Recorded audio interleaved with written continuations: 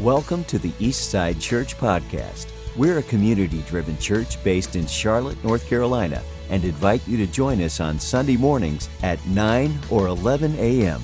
For more information, visit our website, eastsidechurch.co.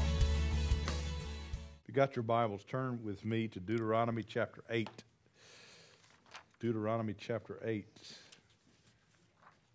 got a series that we're going to start this morning called It's Time to Build. And the reason being, it's time to build. That should have got a lot more enthusiasm than that.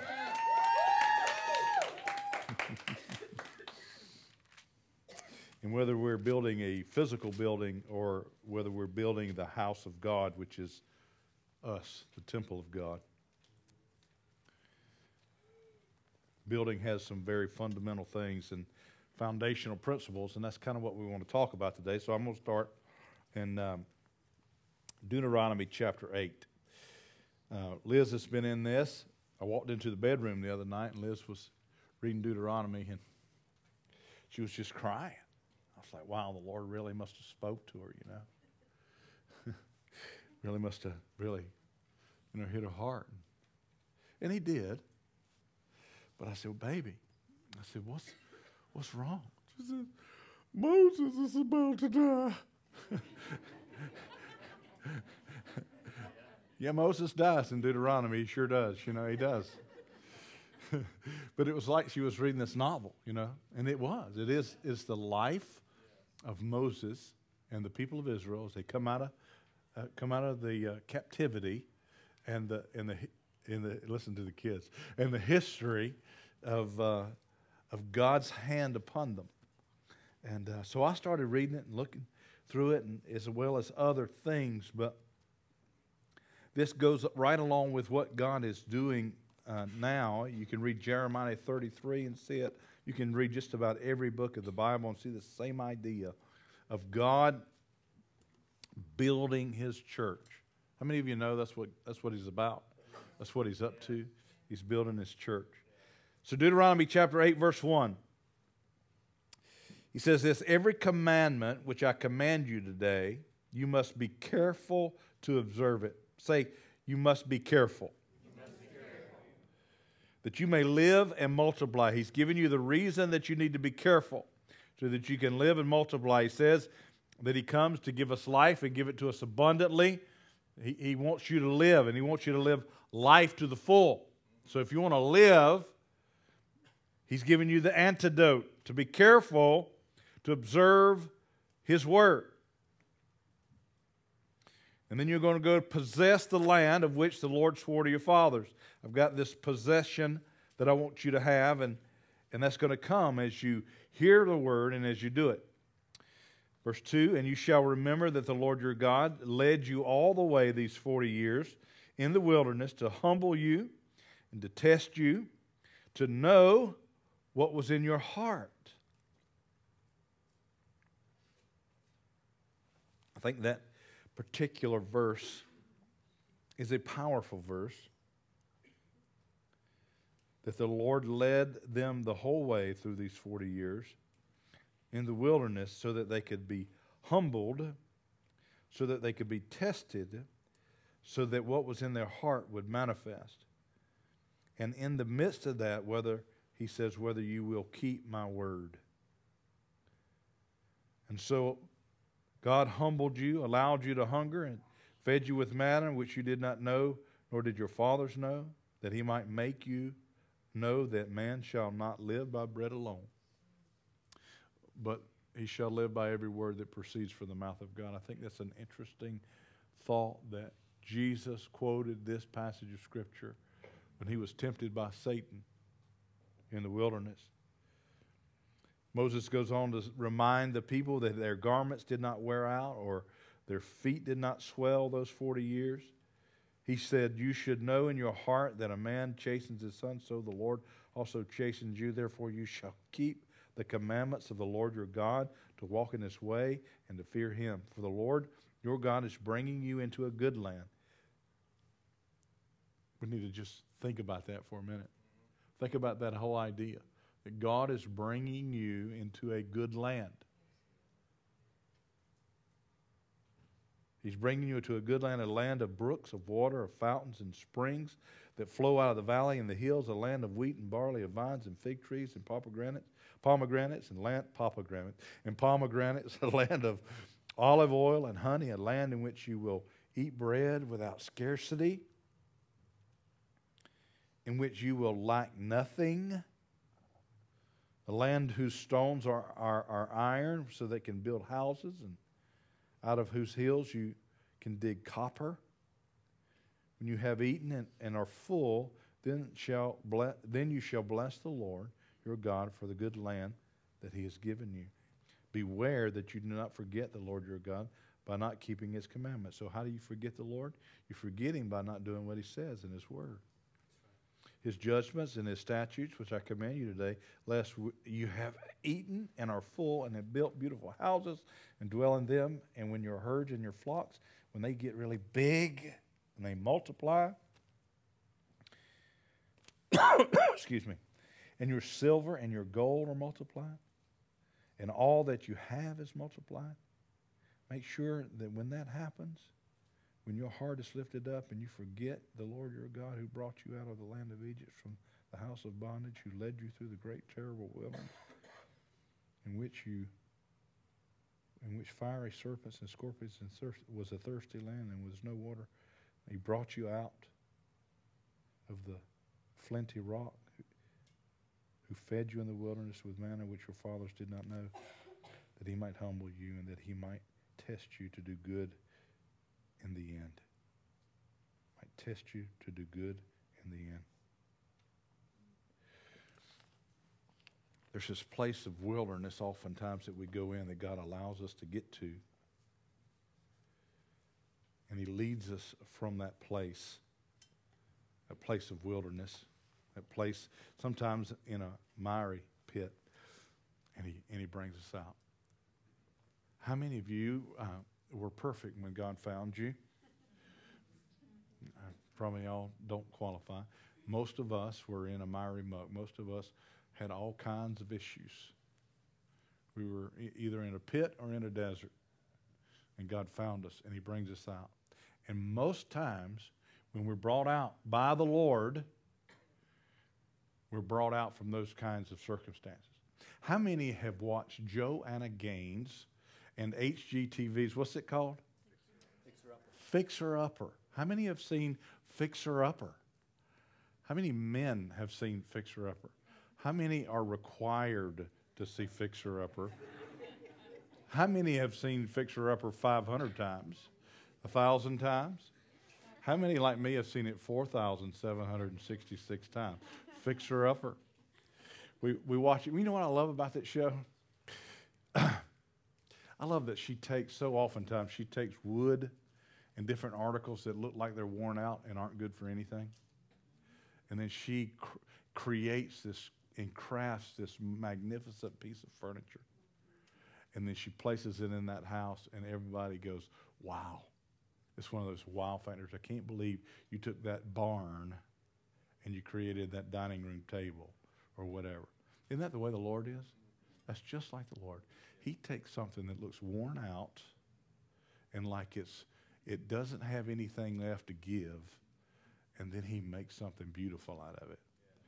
And so that is a word from the Lord to all of us, is that's what he does. And so when he builds, nobody is disqualified, and he always takes something that's broken down, old material, and makes something uniquely beautiful. He did it all the time in the Bible. He always took the smallest people or the least people, and he made it great. He always took the Davids and he made them kings, or the most broken and most worn out. He took Gideon and pared down his army. He took Jerusalem. He rebuilt Israel. He took Peter, who had personality issues. Would you agree with me? Peter probably had a few personality issues that he had to get over. He took Peter and he took Paul, who was very religious and thought he knew it all, and he used these two men to build the church. And so he takes those broken down materials as ugly things oftentimes and builds the church. When we are about to build something, when you're about to build, whether you want to build a chicken house or whether you want to build a big building, don't you know that the foundation is the most important aspect of building? If you don't get the foundation solid, the whole thing is going to fall over. Has anybody ever tried to put something together and really didn't establish the foundation very well and the whole thing? I mean, you can even do that with a bookshelf. If you try to put a screw in the wall and don't catch a stud, that foundation of that shelf is going to, it's not going to last, right? It just pulls down. If you put anything on it, it's just going to fall out of the wall. I've got places in the office back there where we put paper on a shelf that was stacked to the wall, and it pulled everything. It just broke the sheetrock right out of the wall. I bet none of you guys have ever done anything like that. The foundation is incredibly important. And what Jesus talks about as we understand that God takes broken down stuff and he really rebuilds it, he builds it on a foundation. And we need to discover what that foundation is, and we need to really understand that creativity of God is going to make something incredibly beautiful out of you and me. So if you would, turn with me to Matthew chapter 16. Matthew chapter 16, I'm going to give you two things that are fundamentally important to build your foundation. I'm going to do that real quickly, and then we're going to go on to what I really want to talk about today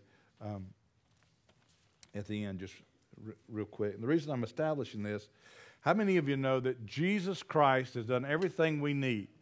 There's way too much, in my mind today, there's way too much focus on the devil. It's the devil this and the devil that and the devil this and the devil that. You know, the devil did this and the devil did that.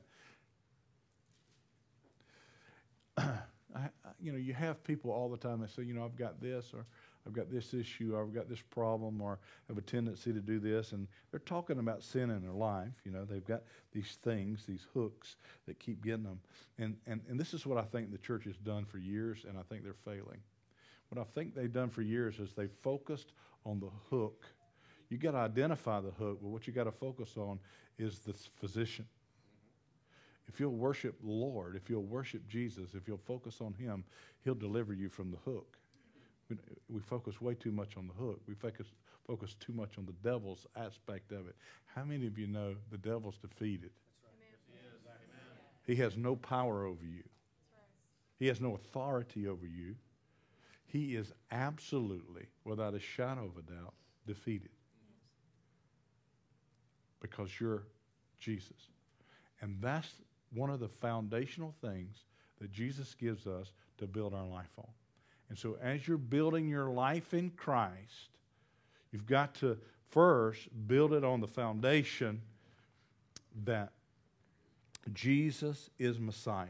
And that's what's going on in Matthew chapter 16, verse 13. In the New King James, where I'm reading this, I'm going to read 13 through 19. When Jesus came into the region of Caesarea is the way they say it in Israel, Caesarea Philippi, he asked his disciples, saying, "What do men say that I am? Who do men say that I am?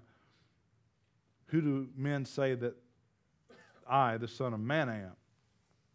And so the disciples said, some say John the Baptist, some say Elijah, others say Jeremiah, and some say, the prophets. And he said to them, "Who do you say I am?" Very important question. And Simon Peter answered and said, "You are the Christ, the Son of the living God."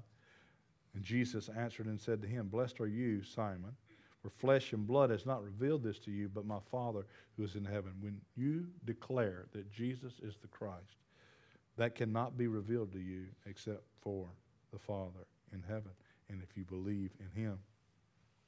And then he says, "And I also say to you, Peter, that on this rock I will build my church, and the gates of hell shall not prevail against it. And I will give you the keys of the kingdom of heaven, and wherever you bind on earth will be bound in heaven, and whatever you loose on earth will be loosed in heaven." There's a few fundamental things that you need to see about this. First of all, Peter actually means stone. It doesn't mean rock. There's a difference between those two words in that passage of Scripture. Peter is the stone. So what's the rock? What's the foundational thing that Jesus is going to build the church on? The foundational thing that Jesus is talking about, that he's going to build the church on here, is that he is Messiah. He is the Christ, the Son of the living God. And on that rock, he's going to build the church. And he's going to use the stone, Peter, as well as Paul. But the point I'm trying to make here is, it's that foundational thing that you've got to make a decision in your heart that you not only acknowledge that Jesus is who he said he is, you've got to begin to order your life after him. You've got to trust in him. You've got to believe that his word is true. And you've got to follow him. Okay? Which leads to the second principle, the second foundational thing that we're going to look at. It's in Matthew chapter 7, verse 24. It's also said by Jesus. But these are two things that he talks about as far as the rock. The first of the foundational thing is that Jesus is Messiah. To begin to build your life in Christ, you have to first build your life on the fact that Jesus is the Christ, which means that he's overcome overcome hell. And everything that hell has to offer, Jesus overcame it, right? That's what Messiah's job was, correct? Now tracking with me on that, all right? Secondly, he says this in Matthew 7:24. Everyone then who hears these words of mine, which is the word of God, which is the same thing that's said in Deuteronomy, make sure you be careful to do these words. You hear the word and you do them. Jesus says the same thing. Whoever hears these words of mine and does them will be like a wise man who builds his house on the rock. What is the rock? The rock is, I am Messiah, I am God in the flesh. I have been sent to take care of hell. And you need to make sure that you hear these words I say and do them. And that's going to be the foundational thing that's going to bring about the kingdom of heaven in your life. And he says this in verse 25, and the rain fell, and the floods came, and the winds blew and beat on that house, but it did not fall because it had been founded on the rock.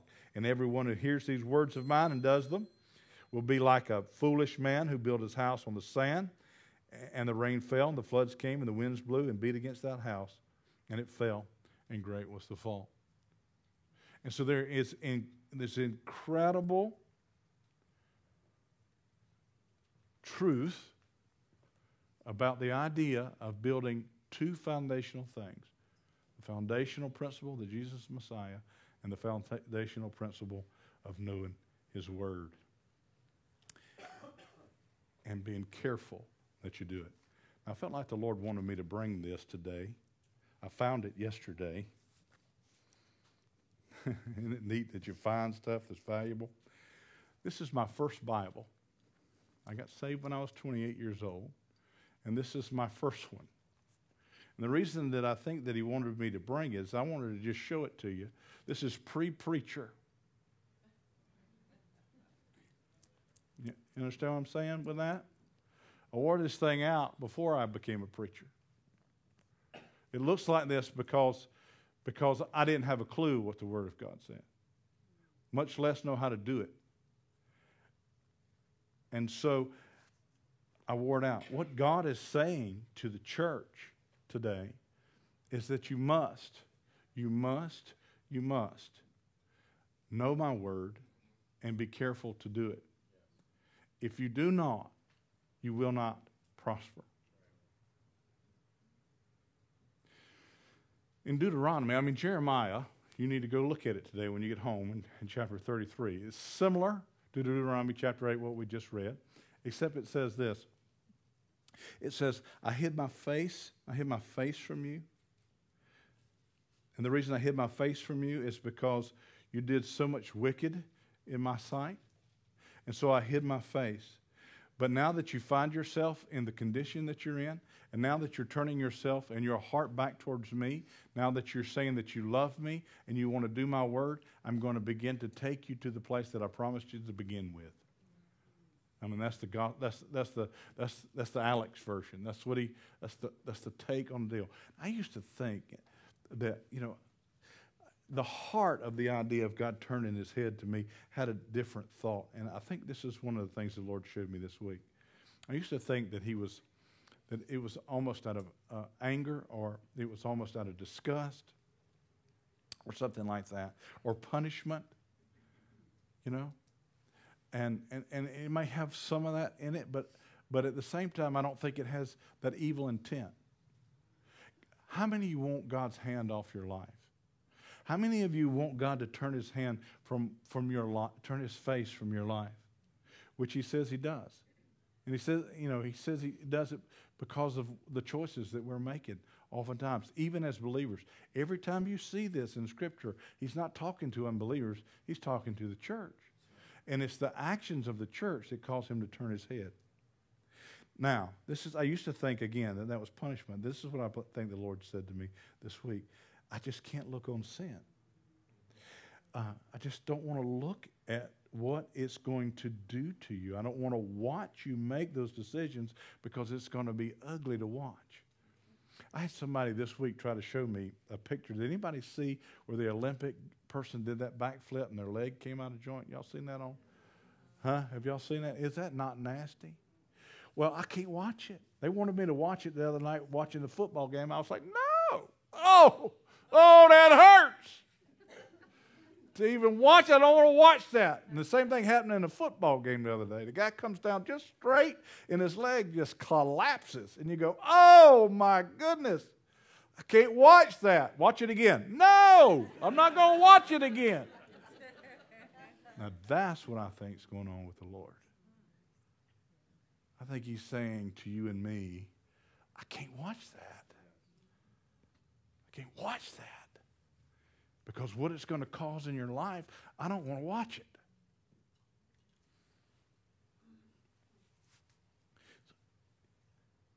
So he turns his head. And then he says, when you come to me and you say, I love you, Lord, and you say, I love your word, and you say, I want to hear your word, I want to be a doer of the word. And then he says in Joshua that I'll make your way prosperous. Then he says, I'm going to pour out blessing. I'm going to pour out abundance. I'm going to pour out fruitfulness. I'm going to take you to the place that I promised to take you to begin with. That's what he says, right? Two different things. Now, to get this down pat, I really want you to take this home today. I want you to get it in your head that you want the blessing of God. How many would say, I really want the blessing of God? I would say that. All right. So I don't want God to turn his face. So this side over here, I'm thinking, it's kind of like you're a little bit embarrassed. You kind of do like this. I want you to do like this. God, everybody with me. Everybody with me. Everybody in the section, do like this right here. All right. That's all right. This section over here, y'all ready? Y'all need to get everything out of your lap. All right, you ready? This is the blessing of God. We're going to start right here. We're going to do the wave. Yeah, cool? Yeah, the blessing of God. Because it just comes in wave after wave, doesn't it? So we start right here. You ready? Wave. Start front row. Go. Now you got to stand up. No, you can't sit down. You got to stand up. Come on. Go. 1, 2, 3. Go. Come on back. Come on back. Come on back. Bring it this way. Bring it this way. Y'all ain't never seen that in church, have you? That's a good picture, isn't it? What you want? You want that? Or you want that? The choice is yours. The choice is yours. How is it yours? Whether you're going to take the word of God and you're going to write it on your heart, and you're going to be careful to do everything it says. He said, and so that's the attitude of God. So we got to know that that's the case. So this is what I want to talk about. And I said all that to say this is what Jesus did. And there's nothing Satan can do about it unless you fall for his tricks. You got to know that when you go in to make a decision to begin to follow Jesus and build your spiritual house, that there's going to be tough things that happen. Things are going to come along. Have you ever built a house? You ever built something? You ever did a flower? Anything that you do, you're always going to experience things that you didn't plan for. Something's going to raise its ugly head that you just didn't see coming. That's always going to happen anytime you bring. It's no different in your spiritual life. Satan's going to bring things about trying to get you off track. And that's what I want to talk about. But I wanted to set it up by letting you know that the wave is God's plan. The wave has already been provided for you. He said in John 16 that he's already given you the keys to the kingdom. That means you have the keys. Now, if you have my car keys, that doesn't mean that you're driving my car. That means you have access to my car. You actually have to go out into the parking lot, get in my car, crank it up, mash the gas, and actually get going, right? But you still have the keys. You can still have a set of keys. But that doesn't make you a driver. It makes you a key owner, right? You actually have to begin driving the car. You have the keys. He's given them to you. And there's going to be a hindrance to keep you from being successful. And you got to know your enemy. And there's a book that's out that was written, and it's called The Art of War. And a lot of our military and a lot of our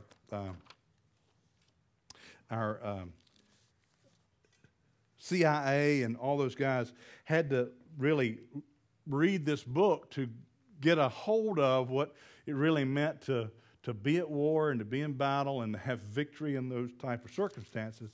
And there's a piece in that book that talks about the importance of not only knowing yourself in your weaknesses and your strengths, but also knowing your enemy. If you as an individual in your spiritual house, as you build your house spiritually, if you know yourself and you know your enemy, then you're going to have incredible success in your walk. Matter of fact, the book says if you know the enemy and you know yourself, you need not fear the result of 100 battles. No matter what's thrown at you, you're going to be able to be victorious. You're going to be able to have victory in that if you know your enemy and you know yourself. They also go on to say, if you know yourself but you don't know your enemy, for every victory gained, you'll also suffer defeat. If you only know yourself and you don't know your enemy, then you're going to, 50-50. How many want 50-50 spiritual victories? Some of you need 50-50. That would be an improvement. But I'm not looking for 50-50. Is that not true? I mean, let's just talk, let's go back. I think most of the church, not maybe this church, because they were practically perfect in every way in this church, us and Mary Poppins. But as a whole, the church lives over here. The church doesn't live over here. And God's intent for the church is for it to live over here in victory, right? In abundance. And so we got to know our enemy. If you know yourself but don't know your enemy, 50-50. If you know neither your enemy nor yourself, every battle will be lost. If you don't know your own weaknesses or your own strengths, and you don't know your enemy, you're in for a rough ride. And so it's important that we understand who the devil is and what he's about. And in John chapter 8, verse 44, there's a description that's given by Jesus of the devil. He says, he's talking to a group of religious people, which I think is apropos. You are of your father, the devil, in your will. This is great from the ESV. In your will, listen, your will is to do your father's desires. He was a murderer from the beginning and does not stand in the truth, because there is no truth in him. When he lies, listen, he speaks out of his own character, for he is a liar and the father of lies. That's your enemy. Revelation 12:9 says, and the great dragon was thrown down, the ancient serpent, who is called the devil and Satan. We got half the church doesn't even believe he exists. Maybe more. The deceiver of the whole world. He was thrown down to the earth, and his angels were thrown down with him also. It's there in verse 9. It says, he is the deceiver of the whole world. He's the deceiver of the whole world. So who is he? There's a bunch of verbs that are used to describe who Satan is. And let me find what page I'm on. I got so many notes up here. I got to go through it. He beguiles, he seduces, he opposes, He resists, he deceives, he shows terror, he hinders, he tempts, he persecutes, he blasphemes. There's more other verbs that used to describe him, but there is no edifying words in Scripture that defy Satan, because his goal is to diminish and deface the glory of God, the nature and the character of God. I think it's very interesting that we see in John that he is the father of lies, and that's his very character.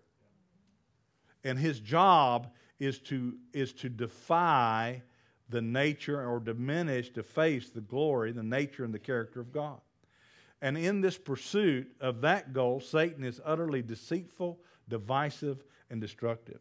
And so it is important that we understand his strategies. That is to create, he wants to either create indifference, he wants you to be ignorant, he wants you to be infiltrated with a bunch of untruths, lies, or ways of thinking that are contrary to God, or he wants to intimidate you.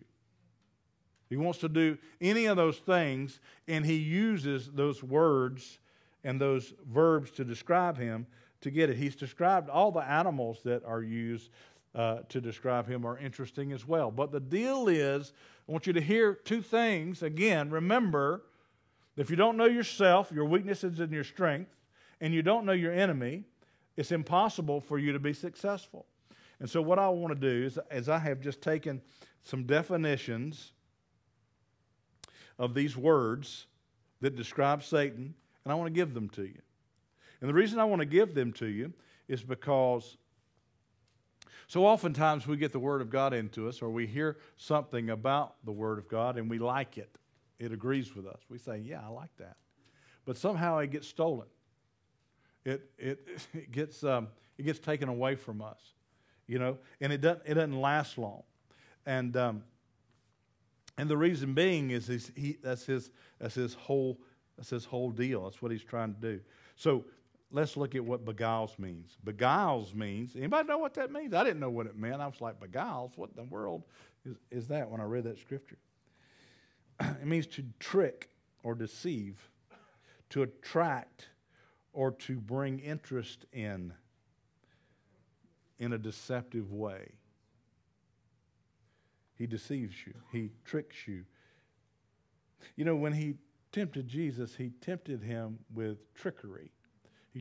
He used what was going to happen to Jesus, and he tried to get Jesus to do it a different way. He offered him the same thing that the Father was offering him. He just tried to get him to do it in a way that the Father hadn't intended. He tricks, he deceives. He seduces. Seduce means to attract someone to a belief or into a course of action that is inadvisable or foolhardy. That's what seduce means. He opposes, he disapproves of, or attempts to prevent, especially by argument, a certain way of thinking. He opposes, he disapproves, or attempts to prevent by arguing with you that the Word of God somehow doesn't agree with you or is for you. In other words, if you hear or see a promise of God and you have something that rises up in you that has disbelief on it, you need to recognize the fact that that is not God, that is the enemy of your soul. And that is his strategy. If you do not know, listen to me, this is so important. If you do not know your enemy, you will lose the battle. And you cannot believe a thing he says. He is described by Jesus as the father of lies. It is his native tongue. It speaks of who his character is. In other words, it's what's inside his heart. It's what comes out. He resists. He withstands the act. He withstands an action, or tries to affect the outcome. He resists.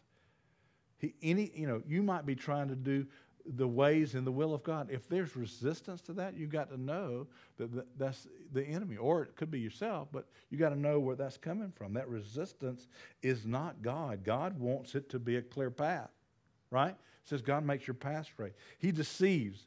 He calls deceive means to cause someone to believe something that's not true, typically in order to gain some kind of personal advantage. Satan wants to gain an advantage over you. And if you don't understand that, you're going to lose the battle. He sows terror. Terror is just great fear. He sows fear in the lives of believers. So if you're about to embark on the ways and the things of God and you get fearful, you can understand that that is the enemy, right?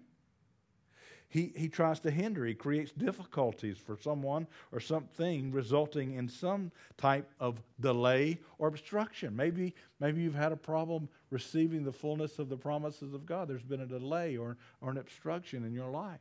You need to understand that hindrance, that delay, oftentimes is the enemy trying to hinder what God has promised you. Oftentimes. Because that's his nature. He tempts. I love this definition. He entices or attempts to entice someone to do or acquire something that they find attractive. You see, Satan doesn't tempt you with something you don't find attractive. He tempts you with things you find attractive, but you know to be wrong and not beneficial. He persecutes you. Subject to someone, to persecute is to subject someone to hostility or ill treatment, especially for religious beliefs. Then he blasphemes. He speaks irreverently of God and sacred things. So real quickly, in the next 2 minutes, I want to give you 11 things that I put on a list that I got from a devotional that was given with this in mind. That if Satan were to do a conference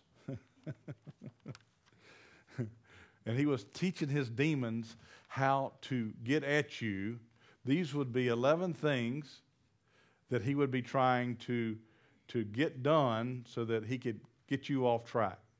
Okay? Y'all ready? Number 1. If you demons could keep these Christians busy with non-essentials. If you could keep them busy with things that really aren't important, that would be really a good tactic. Number 2, if you could tempt them to overspend and go in debt, that would be a really good tactic.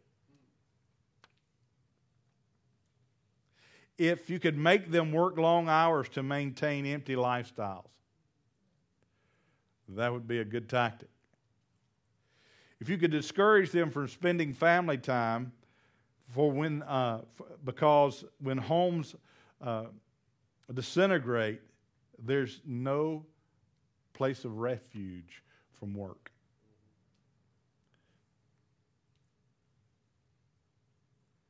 Do I need to say that one again? That's a good one, isn't it? Discourage them from spending family time, for when homes disintegrate, there's no refuge from work. Number 5, if you could overstimulate their minds with phones and computers and televisions so they can't hear God speaking, that would be a good tactic. If you could fill their coffee tables and nightstands with magazines and newspapers so that there's no time to read the Bible or good novels, maybe. That would be a good tactic. Number 7, if you could flood their mailboxes with sweepstakes, promotions, and get-rich-quick schemes, keeping them chasing material things, that would be a good tactic. If you could put glamorous models, number 8, on TV and magazine covers to keep them focused on outward appearances, that way they'd never be satisfied with themselves or their mates. I want to read that one again. If you would put glamorous models on TV and magazine covers to keep them focused on outward appearances, that way they'll be dissatisfied with themselves and their mates. Number 9, make sure couples are too exhausted for physical intimacy. That way they'll be tempted to go somewhere else. Make sure couples are too exhausted for physical intimacy. That way they'd be tempted to go somewhere else. Number 10, involve them in good causes so they won't have time for eternal causes. I'm doing a lot of good things for God. Number 11, make them self-sufficient. Keep them so busy working in their own strength that they will never know the joy of God's power working through them. Isn't it good? Let me read that one again. Make them self-sufficient. Keep them so busy working in their own strength that they will never know the joy of God's power working through them. Yes? Now, God has given us victory. He's given us keys to the kingdom.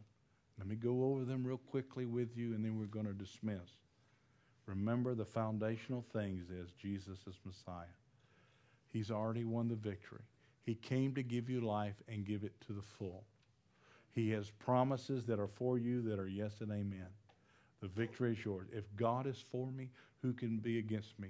We are overcomers in Christ. He said on the cross that he is finished. The work is done. It's done. And so God's ideal for us is that he take us into the places that he's promised. He said, if you'll just do this foundational thing, if you'll love me, and if you'll love my word. Y'all hearing me?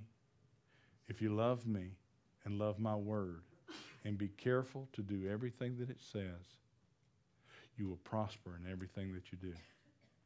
That is a promise from God. That's a promise from God.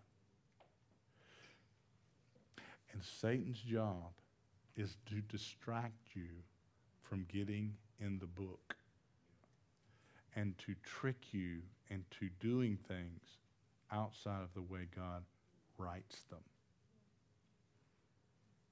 And you've got to know yourself, and you've got to know your enemy, and you've got to do what God says do, and that's read the word and know it. Amen? Amen? How many want that blessing? How many want to walk in the fullness of God? I do too, man. And it's a challenge. In our culture, it's a challenge. Isn't it? Everybody challenged like I'm challenged. But we can win, right? We just got to recognize when the enemy's trying to get us off track. And so, how is that? And I'm closing. We don't need to do a song.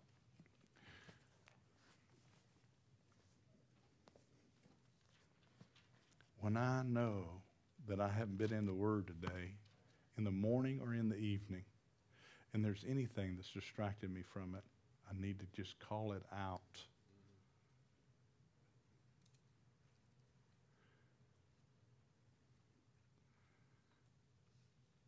I want a church full of Bibles that look like this. That's when we're going to be what God intended for us to be. It's not about, I want a lot of people, but I'm not about a lot of people. What I want to do is build big people that know the Word and do the Word, because that's going to affect people out there more than anything else. And so the measuring stick, how do you measure this? You measure it by whether you're in the Word. And then you measure it by how it's transforming your life. Those two things, it's really that easy. It's that hard, but it's that easy. So I challenge you today. If you don't know yourself, but you know your enemy, 50%. You know your enemy, but don't admit where you are yourself, 50%. If you know yourself and your strengths and your weaknesses, and you know your enemy, there's no battle that's not won already. Amen? Thanks for listening to the Eastside Church Podcast. If you have any questions or need more information, visit our website, eastsidechurch.co.